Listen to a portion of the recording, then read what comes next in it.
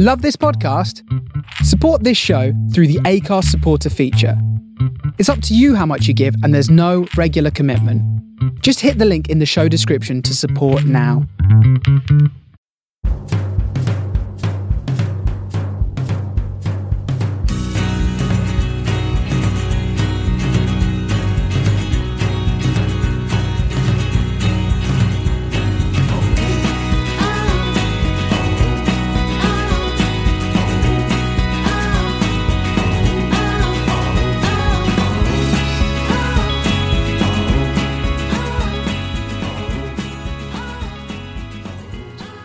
Hello and welcome to a brand new show here on the Man on the Post network, Champman on the Post. My name's Dave Black and you might know me as CM9798 on Twitter. I've been part of the Man on the Post network for a couple of years now, and Ross and I have been always talking about doing a podcast based purely around Championship Manager. Obviously I've spent a lot of time blogging about the game, talking about the game, so it makes sense really to combine the two things together and podcast about the game now going forward. What that'll entail is hopefully over the next couple of months there'll be regular episodes where we talk about the game itself, how it's evolved over time, but also to the community, various people who are still playing the game. Obviously the game itself's been going for a number of years now, and although it's Football Manager in today's name, we still love it for the old games and the old memories it's given us. So along the way we've got some special guests lined up. We've got famous faces playing the game, or fairly famous faces playing the game, shall we say.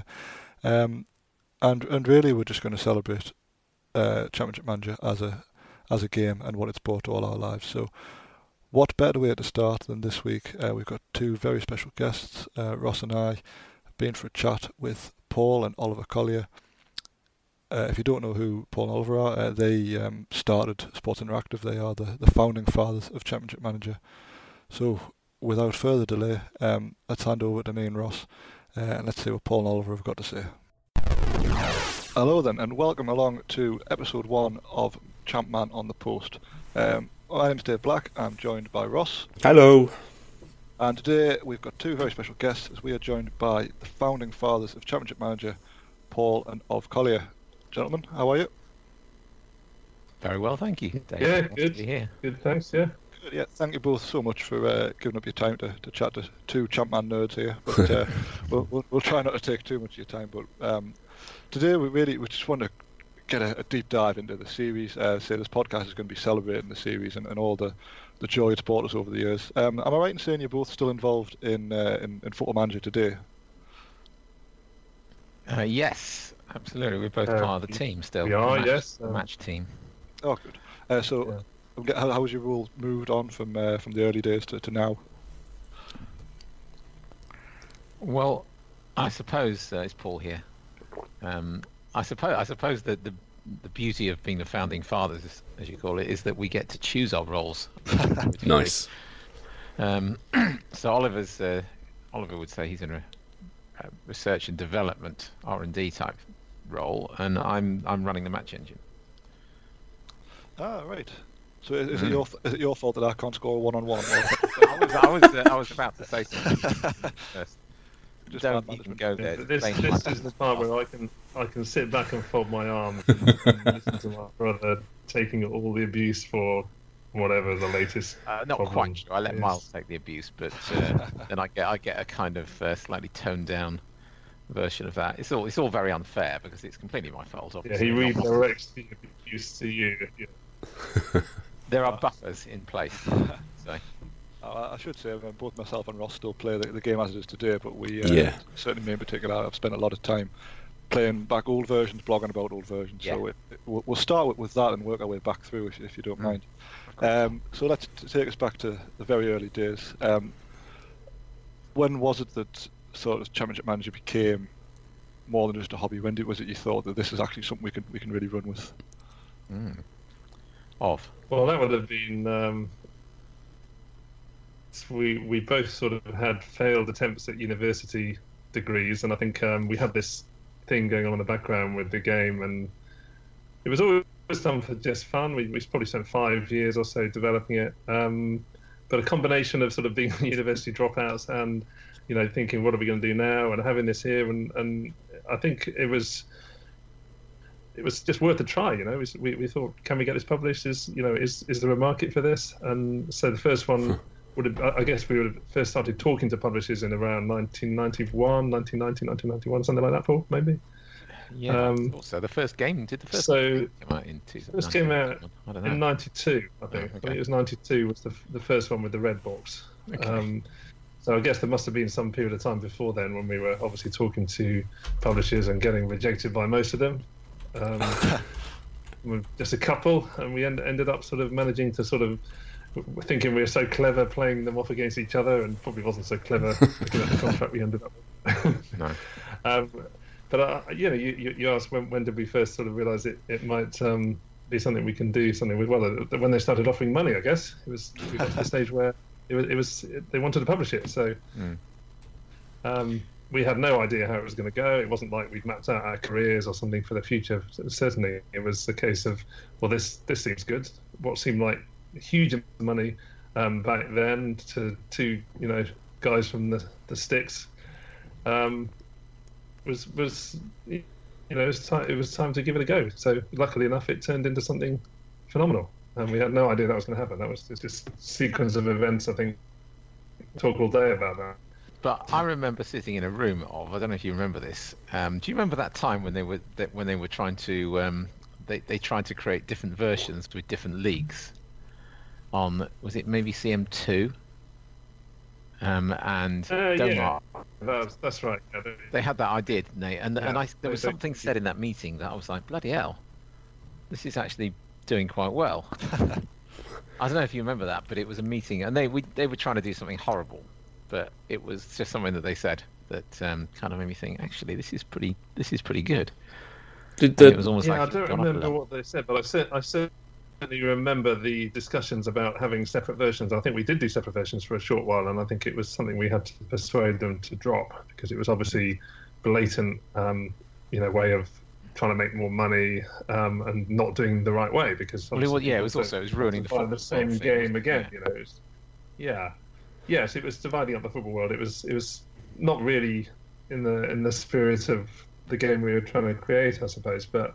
Those were kind of the hurdles we've had to go over through the years. That was probably one of them. Yeah. Did Denmark try to take a lot of control then over the games, or did it kind of leave you to it? I think they left us to it mostly. I mean, there was that they did initially, very early on, they wanted to put some graphics in. So we got this sort of expression in our heads. We bolt some graphics onto it. It was like that was coming from somebody who obviously wasn't really into the game itself. Somebody just working for the publisher. And probably the way he saw it was, how are we going to sell this? This game doesn't have any graphics as such. It just has lots of writing and numbers. And how the hell are we going to market it? And of course, if you weren't somebody playing the game or understanding football or passionate about it, then I could see that point of view. So we did have to sort of fend off a few early attempts to bolt some graphics on, and I guess we were quite strong-willed about that. There was that would have diluted it down at that point so much. It would have been something very different, I think, if we'd have had to put in some sort of, I don't know what the graphics levels were like back in 1992. We're talking maybe Football Manager level, back the old Football Manager level. I don't know. It would have been, for the sake of it. It wouldn't be something we wouldn't. It would have been something that would have drawn, taken away from the game. I think at that point.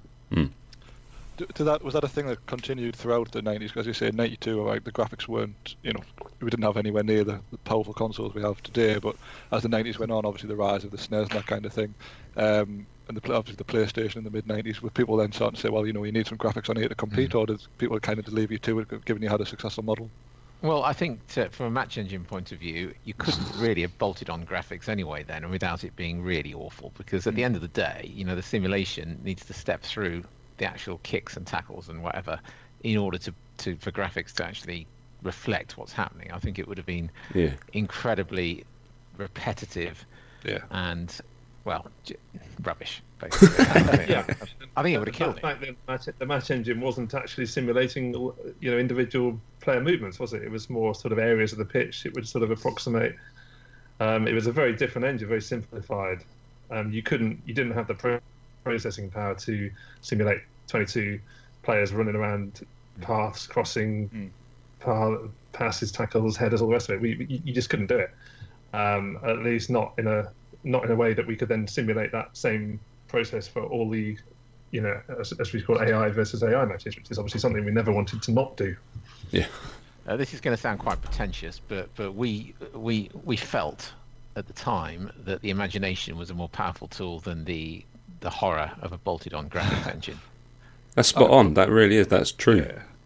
No, I couldn't agree more. But I think that ties into that era when it was all about listening to football on the radio, wasn't it? I mean, we did half the amount of coverage we had then. I mean, I guess we're talking when the Premier League first started to become popular. In 1992, I think, was when maybe the Sky deal was first done or something. So we were kind of at the start of the whole process. But back then, I guess you had, maybe one live match a week, if you're lucky, and it was a big occasion. But the rest of the time, most likely, you would listen to, if you didn't go to the match, you'd listen to your team on the radio. So I think our game kind of fitted in with that mentality. It was very influenced by that, I'd say, wouldn't it, Paul? Yeah, absolutely. Has anyone actually tried to listen to football on the radio recently? Yeah, I have to do it a lot because I work nights, so I have to listen to my Leeds games on the radio, and it's okay, fine. You can still kind of paint the picture in your mind, but obviously you've been kind of brainwashed by that much TV games now. Yeah, I was going to say, is it weird? Because I've done it for a few years. Yeah, it is a bit weird, yeah. But at least no Don Goodman on the radio, so swings and roundabouts. Yeah. Do you find that every goal you hear on the radio, you imagine in your mind, and you watch it back, and it's absolutely nothing like your picture? Yeah. Yeah. I used to love listening on the radio, but as you say, over time, obviously there's more games available now. When Newcastle were in the Championship, a lot of our games were on the radio, and it was nice for a change, but you kind of miss being able to see it, don't you? But, so go back to game launched in 1992. Was it always going to be Championship Manager, or was the name kind of opened up? Oh, there's a subject. Yeah. Well, we developed it as a game called Champions, and then when we started adding European competition, we called it European Champions. That was the name we had when we took it to be published. Now, of course, as every publisher would do in that situation, they thought, right, okay, what can we do here? Let's choose our own name so that it becomes ours. And I think Championship Manager was obviously what they came up with. We obviously didn't take a lawyer with us to this meeting. And the first game was it? Am I right in saying it was for the Atari first and patched to DOS later on, or was it always like a dual console idea? I think it was. I think the original contract was to do it for both, but I think that the Atari might come first. That makes sense. Yeah, I think we developed. Did we develop it on ST at that time? And then we did, and someone else ported it. Yeah, because they paid us less but we for also, the DOS one, didn't they? Yeah, we also wrote it in a different language, didn't we? We wrote it in a kind of a compiled BASIC language. Because we didn't know what we were doing. We were just making it up as we went along. So that was how we programmed. It's BASIC. It's GFA BASIC. If I remember, it's like a German software company had written this version of BASIC, which could be compiled into a standalone exe, which was kind of a cool thing back then. Because normally, when you write in BASIC, you have to supply the BASIC interpreter, which then you have to have running at the same time. So this was like turning it into proper compiled language. So it's probably quite a breakthrough thing at the time, but of course, it was limited in that it was still not the most efficient way of running an executable. So the first thing Domart did was hire a chap to wade through our spaghetti code and turn it into code written in the C. Was the way to do it back then. Wow! And that actually was a very impressive feat by him. I have to say that was amazing. But it also helped us. Actually taught us how to program in C, because we could see our own code that had been written in BASIC by us side by side with the C equivalent. It was magnificent. Except because it was written from a different language, it wasn't the most efficient way you would have written it if you were going to write it in. So probably we learnt a lot of bad habits in that as well. Still, though, as a first real crack at it must have been quite rewarding to see it go from, as you say, something you were doing kind of in your spare time to seeing it, on shelves. Yeah, it was amazing. I still remember seeing a screenshot in a magazine. I think maybe something like ST format, Amiga format, or something. I don't know, one of those magazines, and seeing like literally a postage stamp size screenshot of "this is coming soon," and seeing that in print was like, I think probably back then, and not many days have been better than that one for me. Wow. What was the how did you research the players for those very early games? Because obviously now there's probably a huge team that does this, but I'm assuming it was just kind of you guys. Yeah, we didn't. The first one didn't have real players, did it? No, that's right. Yeah, it was fake for the first. Yeah. First Yeah. place. Yeah. So that was just put the team information in, wasn't it? But I guess once we started the next year's version, I think it was a case of going through the Rothman's books. And, Nice. You know, that was the only source back then. You didn't have the internet as such. So it was a case of getting the yearbooks and. Was it tricky? fanzines Was it probably came later, but tricky to get the licenses for these players? Was it not kind of a huge thing back in the day? It wasn't something that anyone considered. It was just we just used the data in the books. All right. And thought that was fine. Nobody questioned it. It wasn't. It was the whole. You know, it wasn't an industry that back then. Both the football industry was much smaller and the games industry was much smaller. So it wasn't ever something anybody considered, Domework included. I mean, it's still an issue today, isn't it? So obviously, we've seen certain clubs have now got their own license. I suppose back then it was probably less of a thing, as you say. But it's funny how it's still an issue in today's publishing, really. Yeah, I mean, it's completely different now. You couldn't do what we were doing back then.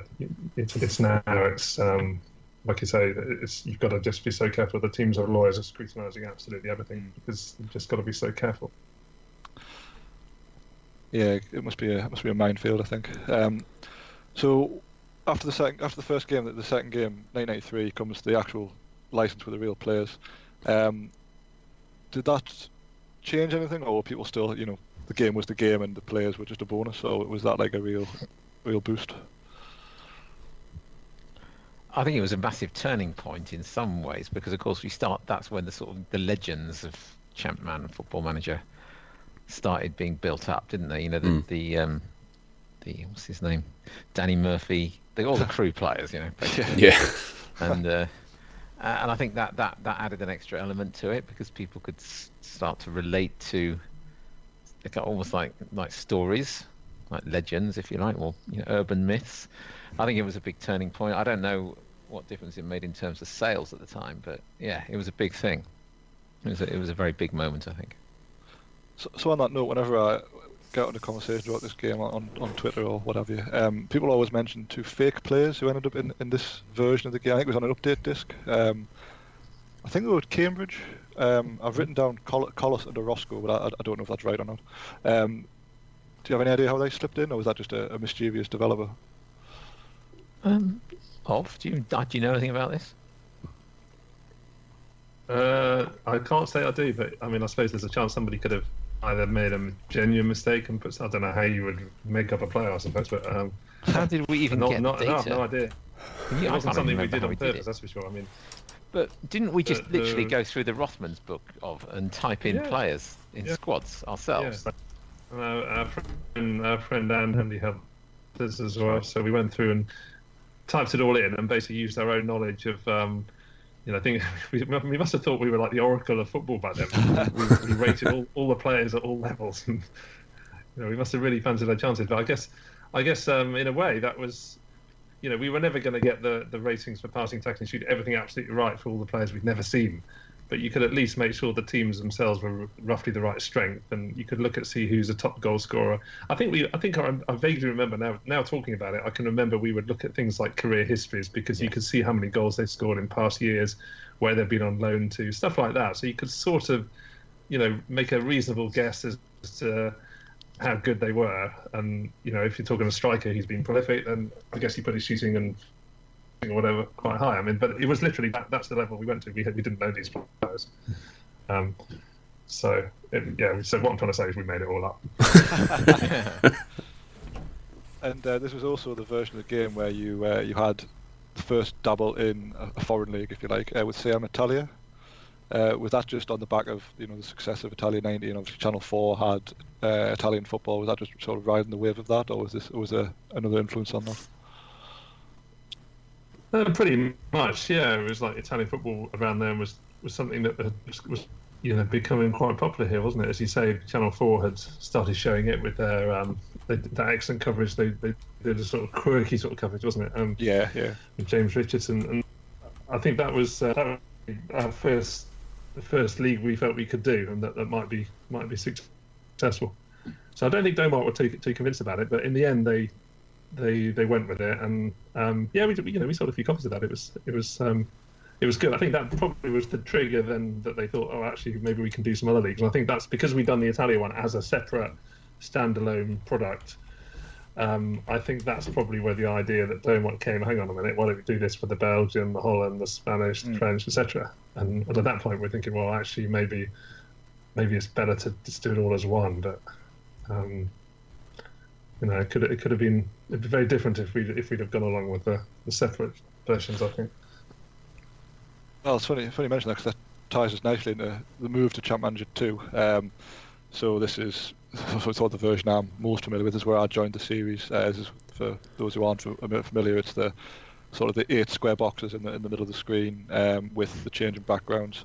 But this is also the first time you had 2 leagues on one disc. So you had the Scottish League added in as an option alongside the English League. You couldn't run them together, but they were on the same CD. And as you say, you then went on to have, I think it was, from memory, 2 different CDs, and each one had 3 foreign leagues on. Again, you could only run one at a time. So if you want, I can't remember the exact combination of what they were. So is this all pushed by Domart on the back of CM Italia? This is CM2, right? Yes. It's all very hazy, but yeah. I mean, I think at that point, CM1 had done pretty well. So I think they were really up for CM2. I think the first time we'd released real data in CM1, it had sort of taken it to a next level, back in sales terms relative to what the one with fictional players had done. So I think CM2 was quite anticipated by them. So I think they were up for doing all the leagues. I think they just saw this as something that could do. I think we basically proved ourselves, or the game had proved itself to be popular, and it didn't need those graphics bolting on, etc. So I think they were kind of listening to what we wanted to do. And CM2 was probably the most fun one to write, I guess. It was because we were able to rewrite it from scratch, because it was small enough you could do that. If you tried to do that now, for example, with FM, then you'd just probably spend 10 years doing it, and you wouldn't release the game in the meantime. It's just not practical. There came a point, I think, probably CM3, we shouldn't have done that, and we did, but slightly better code than CM2, but not that much better. So yeah, Domart were up for it and motivated, and yeah, to be fair, they let us get on with it. And all of this kind of culminated in Champman 97-98, which, as I said earlier, kind of my baby now, which I've spent so much time on. But what this allowed was, it was the first time you could have multiple leagues running in one save. I think it was up to 3 out of the 9 available. And this was the first version that included an editor. Was there a reason for that, or was it just demand for people wanting to edit the data? Yeah, that's a good question. I can't remember the editor being there, to be honest. Was it not like somebody wrote an editor that was available for it or something? Or no, it was. It looked like the game. It looked like the game. It was no, it was on the CD. And it looked like the game, yeah. It had the same. Yeah, oh yeah, exactly. Yeah. I mean, we used it ourselves, and we just decided to add to. Is that right? Well, you would have written. We're too old. We've forgotten, haven't we? You would have written it. I certainly write it. It was a massive deal. Yeah, okay. When someone realised how this. Well, 97-98 was the most polished version, I guess. At that point, it was what happens when you're able to spend the time playing and polishing and playing and polishing. It was, in a way, it was like the sort of old days before we got published, when we would just play the game with our friends and then make a list of things wrong with it, and then go and fix them, and then carry on playing or restart, whatever. It was like sort of, but no major features. So I think 97-98 was what happens when you was an illustration of what happens when you really, really focus on just polish. And I think we sort of corrected all the flaws, just made sure everything was as accurate as possible. I think that's probably why it was so popular and still is for many people. Yeah, I think that's the same with Champman 0102, which is kind of the last of the CM3 series before it went to 2D pitch land and all that kind of stuff. Yes, those two are the halcyon days. Yeah. Coding. They are if you look at it, they were the sort of last updates, weren't they? Was 97-98? Did we do one after that? I can't remember. It was certainly one of the later ones. Yeah, after that it was on the same. It wasn't the first iteration. That makes sense. Yeah, so I think once you do sort of one or two updates to the game, and if you're not sort of adding major features, then I guess you've got the benefit of all the feedback from everyone who's played it, and the game, of course, is small enough then that you can really tweak it and make adjustments easily. So I guess both those versions, they're probably the most polished ones we did back then. I know some of them, the later FM ones, have been pretty good, but those two in the sort of the pre-FM era, they were certainly the polished ones.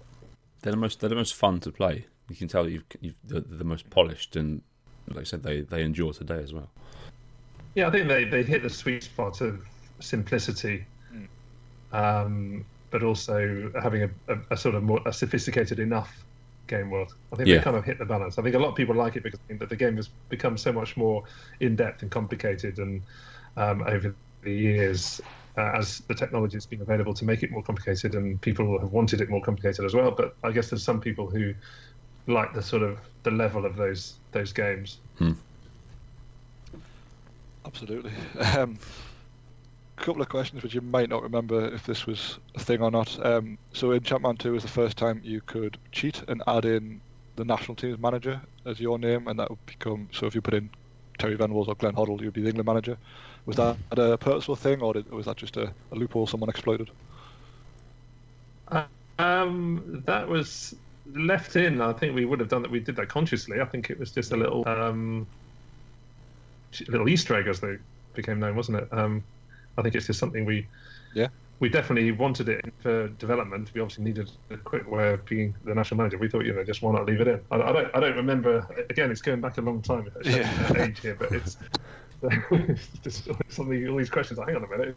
I don't know. I don't know the answer to that. But I think it was most likely something. I don't remember it being like a oh my god, we've left that in kind of scenario. I think it was something we just left it for people to discover. Because otherwise, people would maybe never have the chance to be an England manager. No, it's exactly right. I mean, as an 8-year-old, I wasn't that good, but I was able to manage England, so that was all that mattered. I can't remember. Were you able to pick the squad? Oh yes, yeah. Yeah, you were. Yeah, but it was definitely a feature then, wasn't it? Yeah. Yeah, it's a very useful feature. Thanks for putting that in. You guys know more about our old games than we do. It's embarrassing as well. Yeah, but you've built more games than we have. So. Last question on Champman 2, and again, appreciate it was quite a while ago, so you might not remember, but 97-98 was, as far as I know, the only game you could play without having to have the CD in. So once it was installed, it could be installed on every kid in the class's computer, which it pretty much was. Yeah. Was that a purposeful decision? I want their names and numbers. That's a. Well, was that on purpose? I mean, it rings a bell, but I think yeah. It rings a bell. I mean, Domark must have had a view on this. Maybe they didn't know. Have just decided it wasn't. Yeah.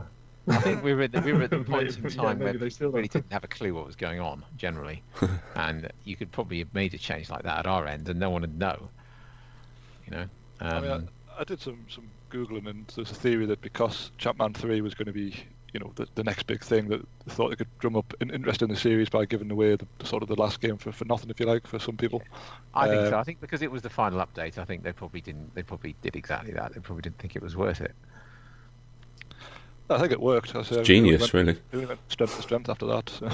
Yeah. We'll never know whether it was accidental or intentional. But, thank you, regardless. Let's give them the credit. Let's say it was intentional. Yeah, I mean, if Domark or IDOS, contact me and say you owe us a lot of money, I'll put them in your direction. Yeah. All right, so after that we went on to Championship Manager 3, which kind of has a similar layout to the game we have today, in that there's a side menu for the first time, the introduction of an inbox of sorts. Kind of big change from the previous two games. How much of a, can't think of better words, how much of a ball ache was that to make a big design change like that? Yeah, well, Champman 3 was the first time we used proper programmers. Right. So basically, Oliver and I were still self-taught. We brought in some coders for CM3. Is that right? It was CM3, wasn't it? Yeah, of course it was. Yeah. And it would have been, yeah. So basically, we started sharing the load, so we were able to the whole thing. I mean, it's CM3. It's funny because we obviously rewrote CM3. Didn't we? Rewrote CM4 as well, didn't we? I think the mistake was rewriting both, but the CM3 change with the coders was really important. I think it was because it was impossible. I think 97, 98 we'd taken the kind of two-person thing as far as we could take it. I think in terms of being able to release something on a seasonal basis. So CM3 was a big deal because we moved into proper offices and all sorts, and we had other people there. Nice. I mean, it was tremendously exciting as a fan to see, all these things you kind of wanted to happen, like even daft things like giving players squad numbers of their own. Yeah. All this kind of thing that took it from kind of a fun management sim to more or less the real deal. All right, still on computer form, but it was giant strides forward. As well, I think you must be able to have as many leagues as you wanted running by this point, of the ones available, which was a problem for me because my computer was terrible. I was still on my first computer then, I think. So this is actually the game I've played the least. Until recently, I never actually owned CM3, but I bought it off eBay because I felt left out. So yeah, it's a big change. The menu system was a big change, but kind of had to be done because I think there's only so far we could have gone with the sort of CM2 big cuddly boxes on the screen, click on one, get some more big cuddly boxes on the screen, go back. I think you couldn't really do that when the game becomes a certain level of sophistication. So I think we had to do something like the menu bar.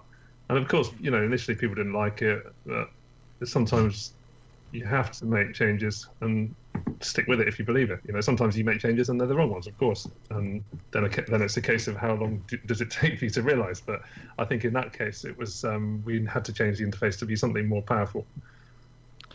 Yeah, I say there's still elements of it that are still in today's game. For me, anyway, with the side menu bar, I don't think you could go away from that now. I think it's the quickest way to get around the game anyway. As I said earlier, many people think 102's the greatest of the series, and this is also kind of because of the amount of, as you mentioned, like legend players that were around this era. Do you ever have any contact with any of them? Do they ever, send you thank you in the note in the post? I think Miles is on top of all that sort of thing. Yeah, I mean, obviously, there was a few players who obviously never really made it in life, did they? In the way that they did. But whether or not some of this was covered in the documentary, I think, wasn't it? Did we track somebody down or something? I seem to remember, Paul. Yeah, I think so. Was it the guy from Millwall or Charlton? Yeah, it was Cherno Samba. Cherno Samba. Yeah. Who he's on the one end of the scale that he loves it. He loves talking about it. He only didn't make it because of his own mistakes, and he's quite upfront about it. But there are some who've taken it less well. I'm guessing you don't get Christmas cards from them so much. Perhaps they blame us. Perhaps we ruin their careers. I don't get Christmas cards from anyone. Fairly low. Nothing to do with what happened on the pitch. No, exactly. I think if they didn't make it, it's because of their ability rather than what a video game thought they might have been. I think the sensible ones have realised that. You could have destroyed their confidence so much. Maybe, I don't know. Maybe that could have been the reason. So they thought they were sort of they're a little bit fragile, perhaps, and then they saw their stats and there was just no recovering. So by this point in the series, what was the research team like? Yeah, well, when we had our friend Mark join the two of us in the CM2, didn't we? Of Woods, but yeah. then that he would have been heading up the CM3 thing with a lot more organisation. Did you know that Woods had put himself in 97-98 in various different nationality disguises? No, I didn't actually. So, like, there's a Wujski, there's a Wujjev from Bulgaria. Is there? Yeah, Did you know this, Olf? No, I didn't know this actually. That's No. nice. Or if That's I so did know good. it, I forgot it. Good effort, yeah.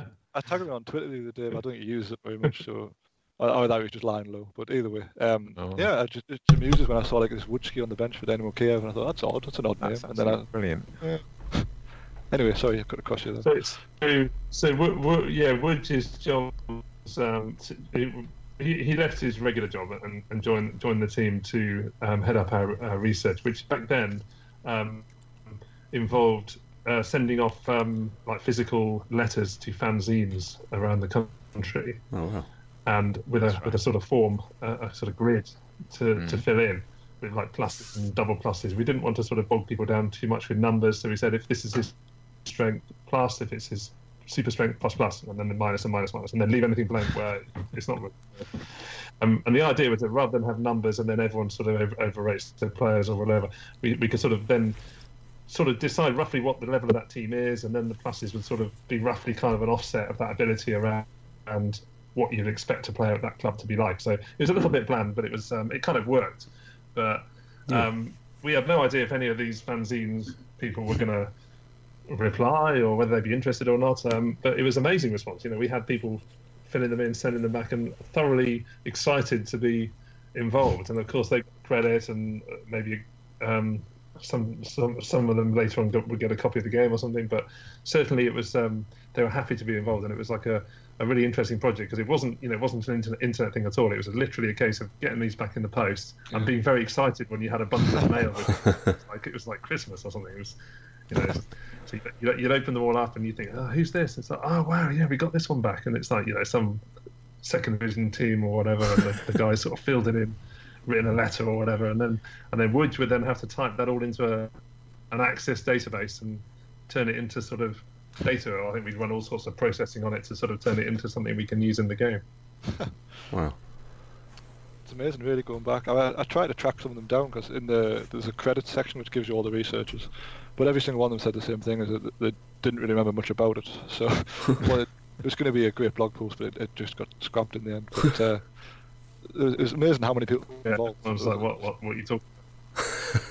Yeah, well, it was just certain mysteries that I wanted to solve, like why Cambridge was so good, that kind of thing. But nothing doing. So you can just sort of imagine like somebody in their 50s or whatever gets this sort of email. It's like, what the hell's this going on? Wife sort of looking over his shoulder. Who's contacting you?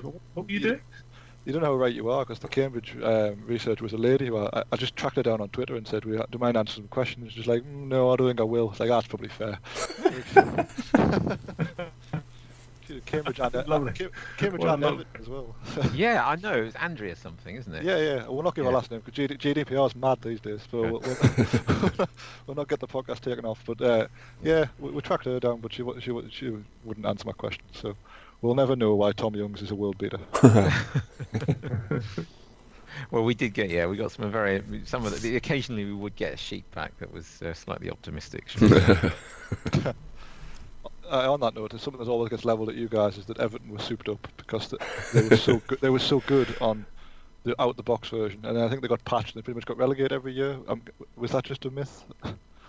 Yeah. Well, it wasn't deliberately. We've had this question asked of us many times over the years, and honestly, we never consciously overrated Everton. It would not be something we would do with any team, and we wouldn't underrate Liverpool. The temptation might be there.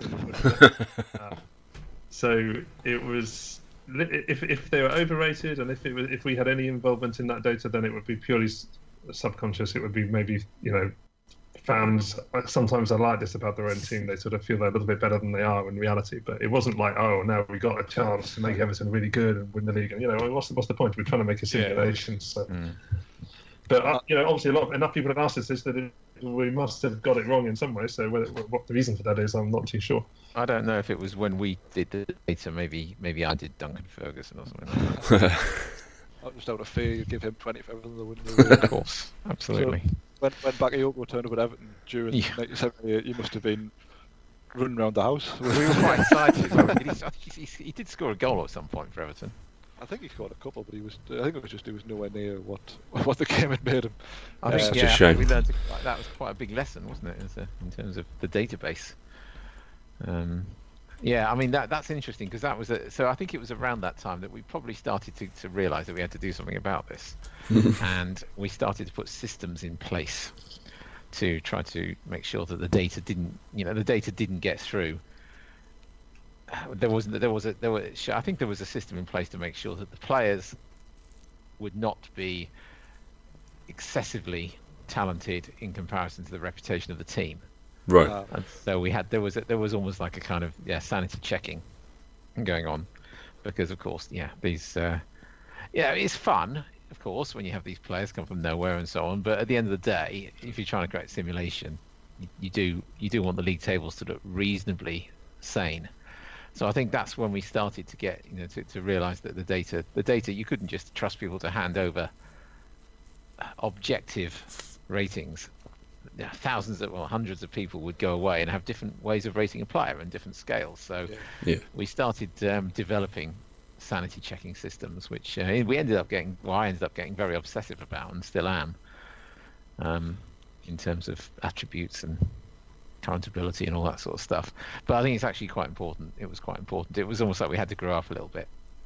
But the thing is as well, when you do those stats and things, it's a snapshot in time. So player X could be rated really, really highly, and then he could snap a hamstring the next day. He's out for 3 months, and all of a sudden he's no longer that good. But you cannot build that in because it's just something that's happened. So it's never going to be perfect. No. So after Champman 3, we moved to Champman 4. Now this was delayed quite considerably, I think. I saw Mark Duffy holding his hands about this on Twitter the other day. I think it was about this. Am I right in saying he ballsed up the player histories on this? So the released game had no... I mean, that was probably one of about 50 horrible problems. Mark Duffy's not to blame for this. It was we basically got ourselves into a position where we had to release a game before it was ready. Right. I don't know. It was IDOS by then, wasn't it? Yeah. The whole thing was an absolute shit show, and it's the worst thing we've ever done. Oh wow! And we spent quite a long time. Was that the one? Was that the one we got on BBC Watchdog about? Yes, it was. Was it actually? Yeah, it must have been. Yeah, it can't be. I mean, surely it must have been CM4. Maybe it wasn't. Yeah, that was really odd because that was obviously you don't want to be on BBC Watchdog. Where, that's not a good sign of your business. No, I'm not sure actually. I think that might have been. You saw a sales increase. I'm not sure if that was CM4. That's what you saw a sales increase after that. That was the funniest thing because we dealt with whatever the problem was, patched it, and we were able to put up on the screen on live national television that we fixed it, and this is where you can download it. So it acted as a perfect bit of free advertising on the Beeb. So prime time BBC. I'm digressing. That wasn't CM4. Yeah, was that CM3? Okay. Oh well, our history's a bit more checkered then, isn't it? Yeah, no, CM4. See, that was the Watchdog thing. I thought was a bit harsh, but the CM4 was an absolute shambles. It did include the 2D match engine though. It did, but I mean that was the problem. We were trying. Basically, we completely underestimated how long it would take to do something. Right. And I think that there was considerations that beyond the artistic, in terms of IDOS and our contract with IDOS, that made it very difficult to say, well, we need another year. I think if we'd done that, they'd have basically taken it off us and given it to someone else. Oh wow! So, yeah, we'll never know. But we'd agreed to do something, and we have delivered. And ultimately, it's kind of on us, but it is on us. We miscalculated horrendously how long it would take. We tried to rewrite something when maybe we shouldn't, or maybe we should have just allowed more time. I don't know. I mean, I guess that was our low point for sure in terms of development processes and all the rest of it. And I think after that, we had to really seriously think, well, okay, are we going to be like a professional games developer, or are we just going to carry on being a sort of bedroom programmers collective or something? I don't know. So I think that was a point at which we had to seriously improve and get people in who could help us improve. And we overreached ourselves basically. So I mean, what should have happened is there should have been another couple of CM3 iterations. But I don't think we had the manpower to do that while creating CM4. So we kind of got ourselves into that really difficult kind of growing pain type situation. Yeah. We just couldn't handle it basically, and we cocked up that game. But we did. I think we did in the end manage to rectify it just about. And I mean, CM4 is essentially what everything's built on with the 2D engine since then. So. I still use the 2D engine now. That might be down to my graphics card, but it's so much more fun to watch the little dots run around for me. I use it in coding a lot. Probably 50% of my time I use the 2D engine when I'm fixing stuff. It's great for an overview, isn't it? It's an objective. It's not you don't. Yeah, it's a very objective overview. I like it. How was the 2D pitch received? Was it generally seen as a good move, or was a lot of purists saying, "Oh, we just want text," which you give them the option to do anyway? But yeah, I mean, I think we were slightly dubious as well, weren't we? Because we were always worried about this imagination thing. There was resistance, but I think we thought it would take. You'd end up seeing something that was worse than what you were previously imagining. It was almost like. We could get away with it up until then. It was like, okay, if the text says, somebody rises at the far post, heads it back across, you can sort of picture it in really good 3D in your head. So I think the danger was that once you start portraying anything graphical, that would then take over and it would be somehow lesser than what you were imagining before. But I don't think in the end, I think it worked better in other ways because you could get a better tactical overview of what was happening. You could see who was out of position. So there was a lot of pluses about having the 2D in there. I think there was resistance, but it wasn't because you had the option to turn it off. I don't think it was, terminal. Yeah. For some people. I think it was also the first time you could watch the full 90 as well. I wouldn't say it was kind of at real pace. Obviously, you could speed it up a bit, but you could sit for 90 minutes and watch these 2D dots, which I'm sure people have done for cup finals. Well, I remember there was a magazine it was like a selling point for them. It was the first time you could we encourage you to watch everything that happens, so you know what your team's doing well at, not doing well at. And I thought, well, that's lovely, but I don't want to play one game a week. That's how Bielsa plays the game. Well, yeah. All right, so this was the final version of Championship Manager as we know it today. It would go on to be Football Manager. At what point did you know this was the last Championship Manager? That's a good question. I mean, that was a complicated process which we can't really talk about much. Is that right, Paul? No, we're not. I'll get in awful trouble with Miles if he finds out. Yeah. CM2FM thing. Exactly. Yeah. I mean, we basically. I think the classic phrase that we were came out with at the time where we had musical, and they wanted to do things this way, we wanted to do them another way, so it was best for all concerned to go our separate ways. Right. I mean, to be fair to Eidos, they were convinced that they could do it better anyway, so they were happy. So yeah, they didn't want us there annoying them and holding them back. And so, and to be fair, it was a very interesting point for somebody observing that, because it was a sort of test of what is the most important. Is it the game or is it the logo or the name or whatever? So it was I think from an industry perspective it was quite interesting, but we can't really go into that, unfortunately. No, that's fair enough. We're not going to get anyone in trouble. So in terms of the history, obviously you became Football Manager. The Championship Manager series did continue for a couple of years, but it was very different. We'll leave it at that. Don't ever buy Championship Manager 5 if you are listening now. It's not worth your time. So I guess the only question I really want to ask about the split is, are you at all kind of disappointed that the Championship Manager name is now lost after you've spent so many years building it up, or does it not really matter because Football Manager it's gone from strength to strength anyway, so the name's a name? I mean, I suppose in an ideal world it would have been one game all the way through, but no, it's a long time ago now. You're talking 13 years or something, 14 years since we released the first FM. So it's not something we really think about it. It's part of the story. That's all it is. We just as I say, ideally maybe we would have had the same game all the way through, but it wasn't to be, and we're happy where we are. Good stuff. In terms of Football Manager, we'll not go through the Football Manager series. We'll leave that for Football Manager podcast somewhere else to do. But where do you see the series heading next? If it can go anywhere else above where it is now, or do you think it's where it is now is kind of maybe as good as it'll ever get, or do you think there's further places it can explore? That's a good question. Of course, we've obviously tried to take it online, and I love that version. That was Ov's baby. Oh, thank you for that. I was I was obviously doing the match engine for FML, and obviously it was the same match engine. That was we both. I'll let Ov speak about it, but for me, I was really, really disappointed that it didn't work out. Yeah, I was in there from day one till the last day. You think things are toxic over one-on-ones? You probably do have an idea if you remember FML. Oh my God, the match engine coder for FML. Totally different story, but it was brilliant. It was absolutely brilliant. Yeah, so exciting.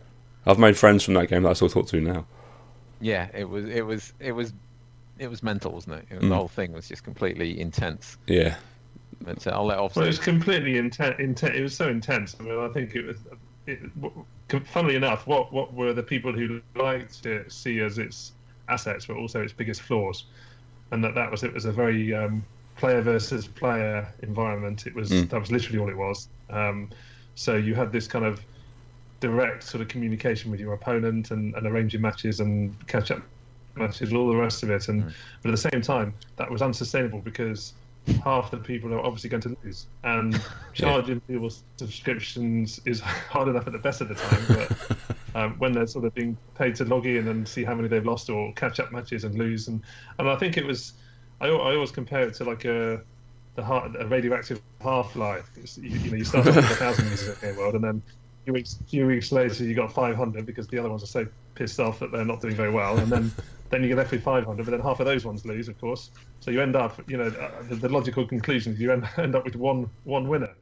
Unfortunately, one person's subscriptions wasn't enough to sustain it. So, but that's the biggest flaw. I think it obviously needed a much bigger player versus environment, as it's called, isn't it?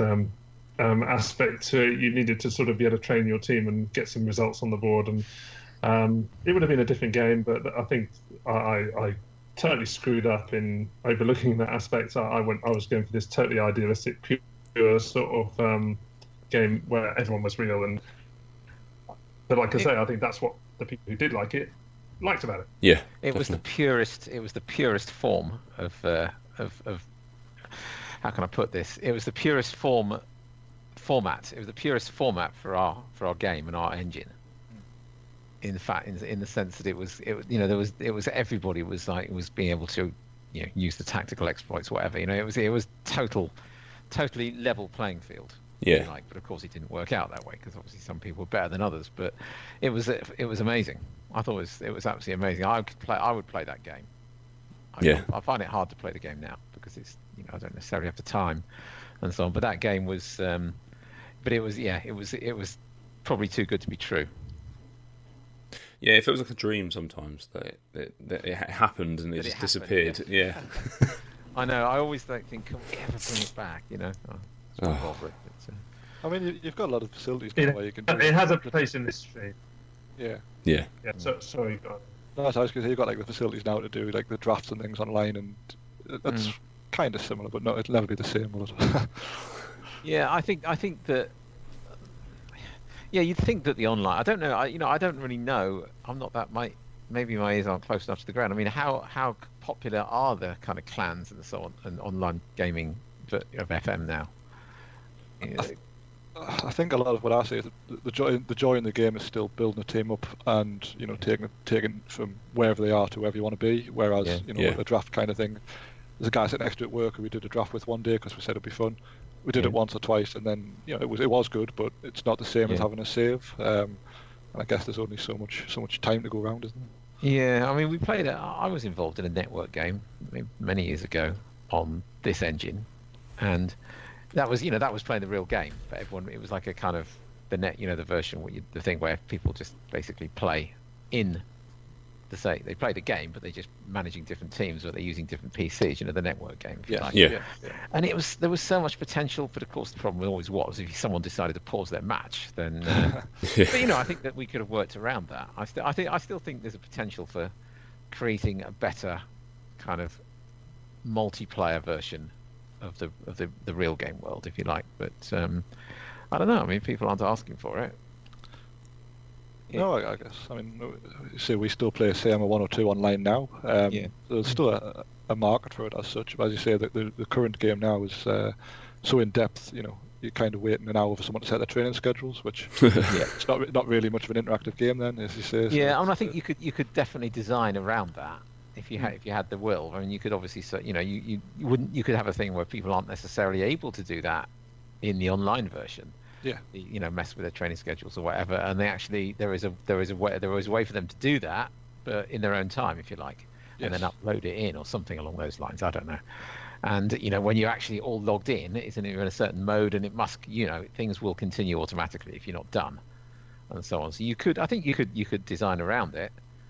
But and the other thing, of course, is all the TV matches. That makes it a real pain in the arse because someone's got a 12:30, and you'd have to get rid of all that sort of stuff.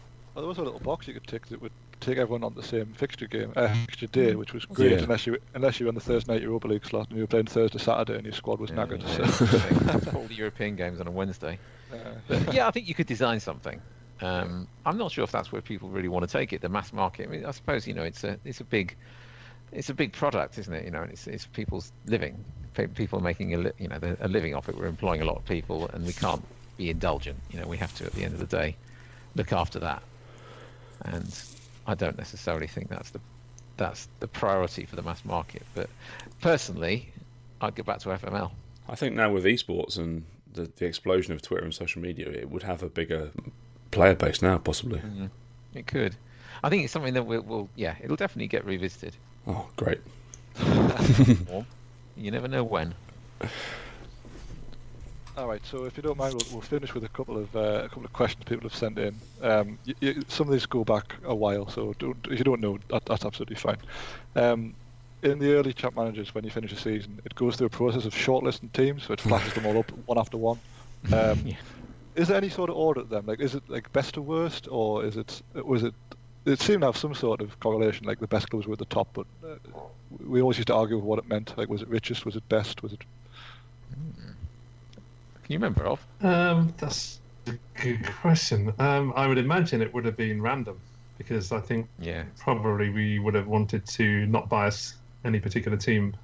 I think the way the shortlisting would work random would have been best. I think if you did it in any defined order, you'd favour some teams over others, probably. Unfortunately, I can't check. The code's long since disappeared. It was a long time ago. So there must be a disc lying around. Well, that's funny. I had a disc lying around, and it had like CM1 source code written on it, or something like that, and it was like fascinating. And I took it into the office thinking this would be cool.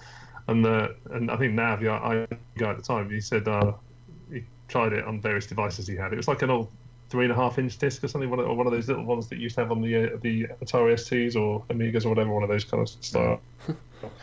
And he said, no, it's completely empty. He said, this is just so old that it's just gone. That was a bit sad. All right, then. The next one is, if you could go back and do anything differently at any point during your time, what would it be? It's a nice open-ended question. It has to go back to the CM4 thing, I think. I think CM4, we'd have delayed CM4 and bought ourselves time. Yeah. Well, that's my answer anyway. No, I think that's fair. I'm actually just reading the question. You've actually asked most of these we've gone through. Did you make everything good on purpose? No. How were the researchers verified in the early versions? Well, kind of weren't. And any famous CM players you've had run-ins with, but it doesn't sound like you've had too many. No, we let Miles do the run-ins. When did Miles come on board, roughly? That's a good question. Yeah, was it CM3? Yes, it would have been. Was it CM3? He was doing the data for Watford originally. He did something with CM2, but he in terms of coming on board and sorting us out. Yeah, I think he's listed as a researcher on 97, 98. I didn't know when he kind of joined the company properly, as it were. Yeah, I mean, he became sort of more and more involved, and then it became apparent we needed some help in terms of managing the business side of it, which the sort of help that would have maybe not led to us getting into the mess we got into with CM4. So he came in, and gradually we sort of, I suppose, allowed him to take on more and more of the company, and that's probably the second best thing we ever did. If the first one was inventing the game in the first place, then I'd say the second best thing was probably hiring Mike, because he's taken what was a pretty, a good simulation, a small team, but a little bit erratic with our development, and probably would have had limited sales, I guess, limited scope for becoming a really huge game. And he's taken that and turned it into a studio where we have over 150 people maybe working passionately on this game, and in a really, really well streamlined fashion. So I'd say that the hiring Miles was huge. Nice. Yeah, he does a good job, really, on Twitter. He's got a thankless task of everyone. Everyone, I wouldn't say everyone's shouting at him, but he has a lot of people to try and pacify, because because of the popularity of the game. But he does a good job, I think. Yeah. I don't know how he does it, honestly. I don't know how he puts up with it. It's his mentions must be a nightmare every day. I mean, I try to keep a very low profile because I like Twitter, but I try to separate the game from myself as much as possible, because I've seen the shit that you get. And it's horrendous. People are arseholes on the internet. That's how it is. But it's not face to face, so people take liberties. But he's amazing the way he puts up with it. And it means that I'm getting it in the ear about one-on-ones, but I'm not getting death threats on Twitter. So that's bad. The very last question here, and this is as niche as it's going to get, is did anyone ever win the 100 grand? And I think there must have been an insert in one of the games. It must have been one of the Champman 2s, which was you can enter to win £100,000. And we think that anyone who'd won that would probably be talking about it somewhere, but we can't know this winner. What was the prize for? Was it just a lottery or something? Or? I think it was, basically. I think you just had to send your name and address, or it used to be a stamp addressed envelope back in the day. What game was this? I think it was Champman 2. It's either 96, 97, or £100,000. I don't know who stumped that up. We made £100,000. That's ridiculous. I'll try and dig out the advert and send it across to you, because it was a thing. I don't know if it was like a Sports Interactive prize or whether it was just maybe EDOS funded. I don't know, but that's incredible.